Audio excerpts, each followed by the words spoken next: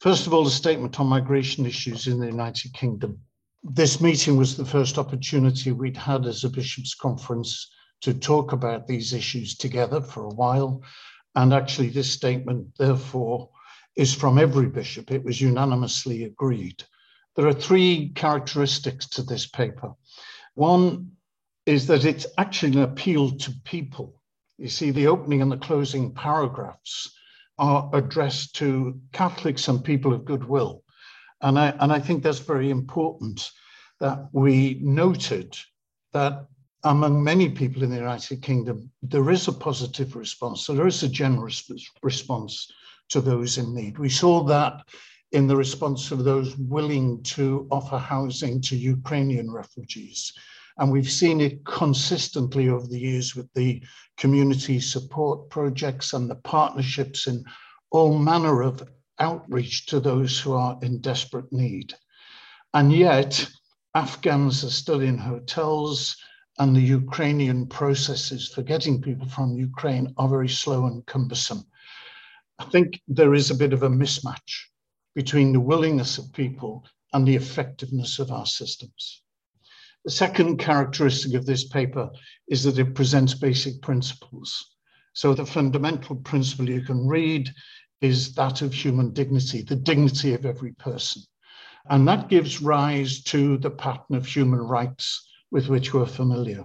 So the second principle is the right to apply for asylum. And this is well established in international law. We go back to the 1951 Convention, but it is there. It's not a right to receive asylum, but it's the right to apply for asylum.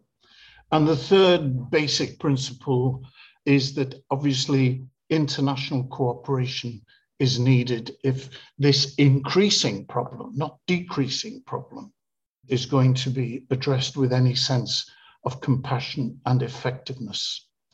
The third characteristic of this statement is that it includes some comments of critique. Clearly, we accept the complexity of these problems.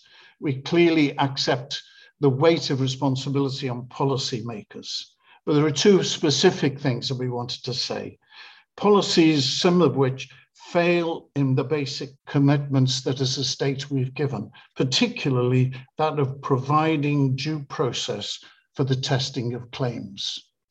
And the second critique that we offer in this statement is that policies should not be aimed at mistaken targets. The Nationalities and Borders Act, we suggest, actually threatens to criminalize people who have been victims. So many victims of human trafficking have been involved in criminal activity by the nature of their imprisonment, their status as trafficked people.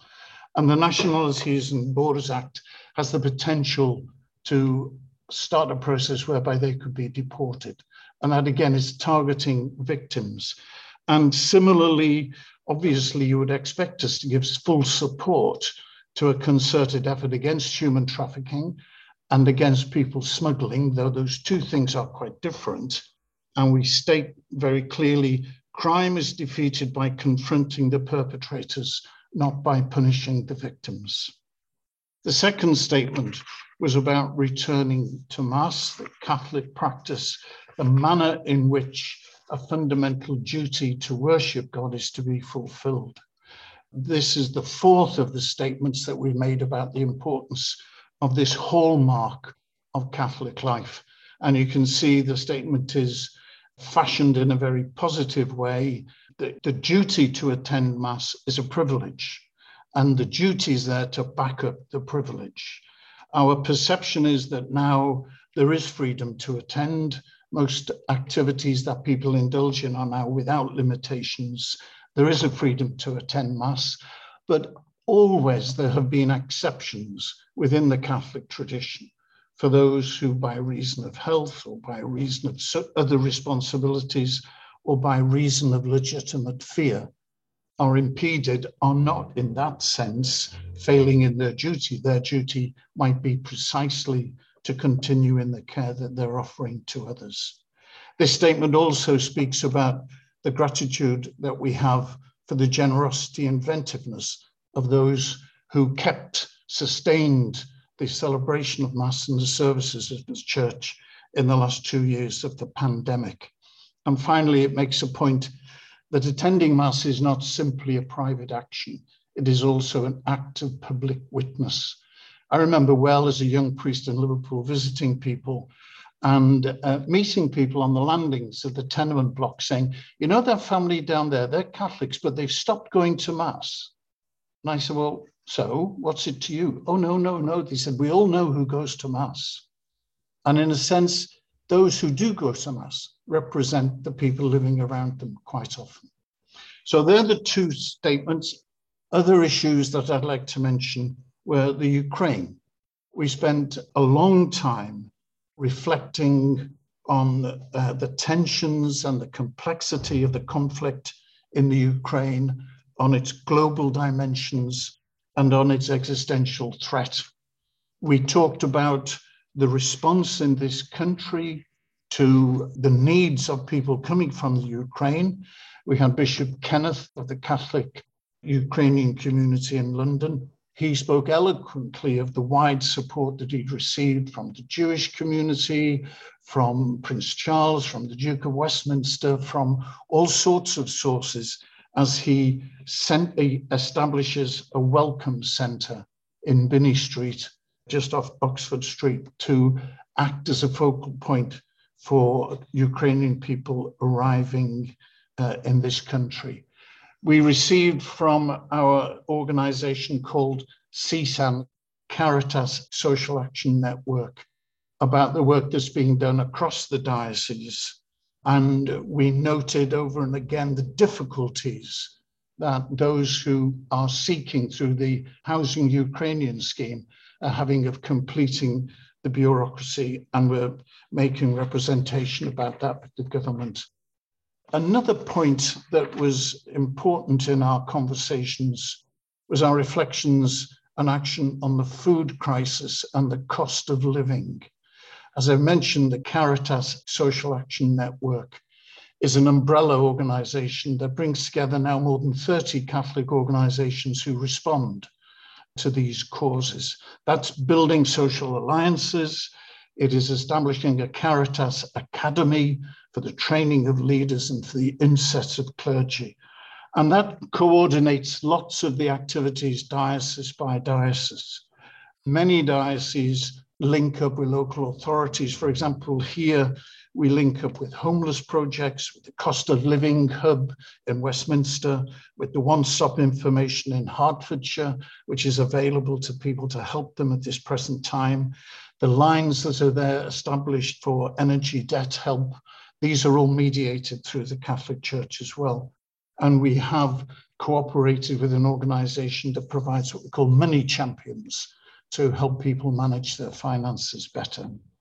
With regard to the immediate food poverty, we set out on a pathway moving from the relief of food poverty to building food resilience.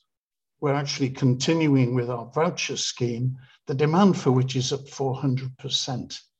And in this diocese alone, there are 127 parishes and schools involved in this work. But food resilience is about handling limited resources more effectively. And that's an important part. It's only a part of the crisis that many people are facing today. Another point that we reflected on was the synodal process that Pope Francis has put in effect in the Church. The Bishops' Conference has now received the responses from all the dioceses, the summaries of all the things that have been put forward and heard and discussed in this first process. And many of the dioceses have sent in their own reflections on those things. That material is all available, I think, on the diocesan website. And it amounts to more than 600 pages for those who want to get a feel for what actually is being said.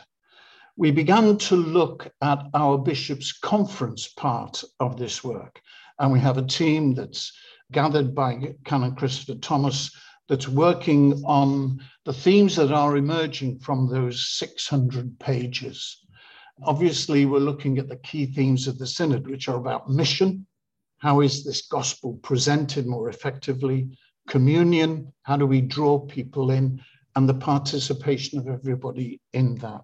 The work of that group, and therefore the summary of the themes that have been heard, will be presented at an extra meeting on the 1st of June. And then it's the role of the Bishops' Conference to have their own reflection and to issue, as it were, their own position paper on where we see ourselves to be.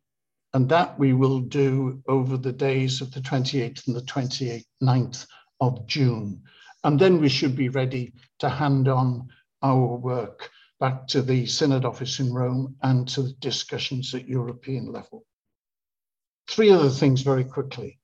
We noted and talked a little bit about the forthcoming tour of Britain of the relics of St. Bernadette from Lourdes. And this is a way in which we want the appeal of the Shrine of Lourdes, which is astonishing, to, as it were, find an echo in every diocese in this country. Those relics will move around diocese to diocese from the 3rd to the 30th of September. And they'll include some unusual places. So there will be a visit of these relics to Wormwood Scrubs, for example, towards the end of the visit.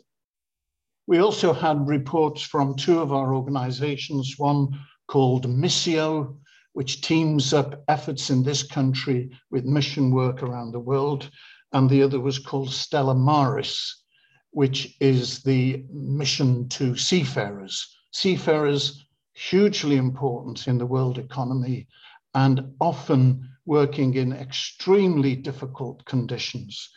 And we're very proud that Stella Maris UK is an energetic hub for a worldwide support offered to seafarers. So in any port, a seafarer can come forward with problems or dramatic difficulties, and this network can alert cooperators in the next port that is going to, whether that's in South America or in the Philippines or anywhere. So we're very proud of the work of Stella Maris. And finally, this was an important moment for us visiting Wales. We visited the Welsh Parliament, the Senedd, and we had a Cardiff Castle reception at which the First Minister and others representatives from the Parliament of Wales attended. And we had a gala dinner with Lord Daffodil and Thomas and the High Sheriff present. Perhaps the providential point of this was this moment marks the retirement of Archbishop George Stack as Archbishop of Cardiff and the entry of the next Archbishop, Mark O'Toole, who will be installed as the Archbishop of Cardiff on the 20th of June. And this investment of our time and effort to Wales has, as it were, given him a flying start. And for that, we're very grateful.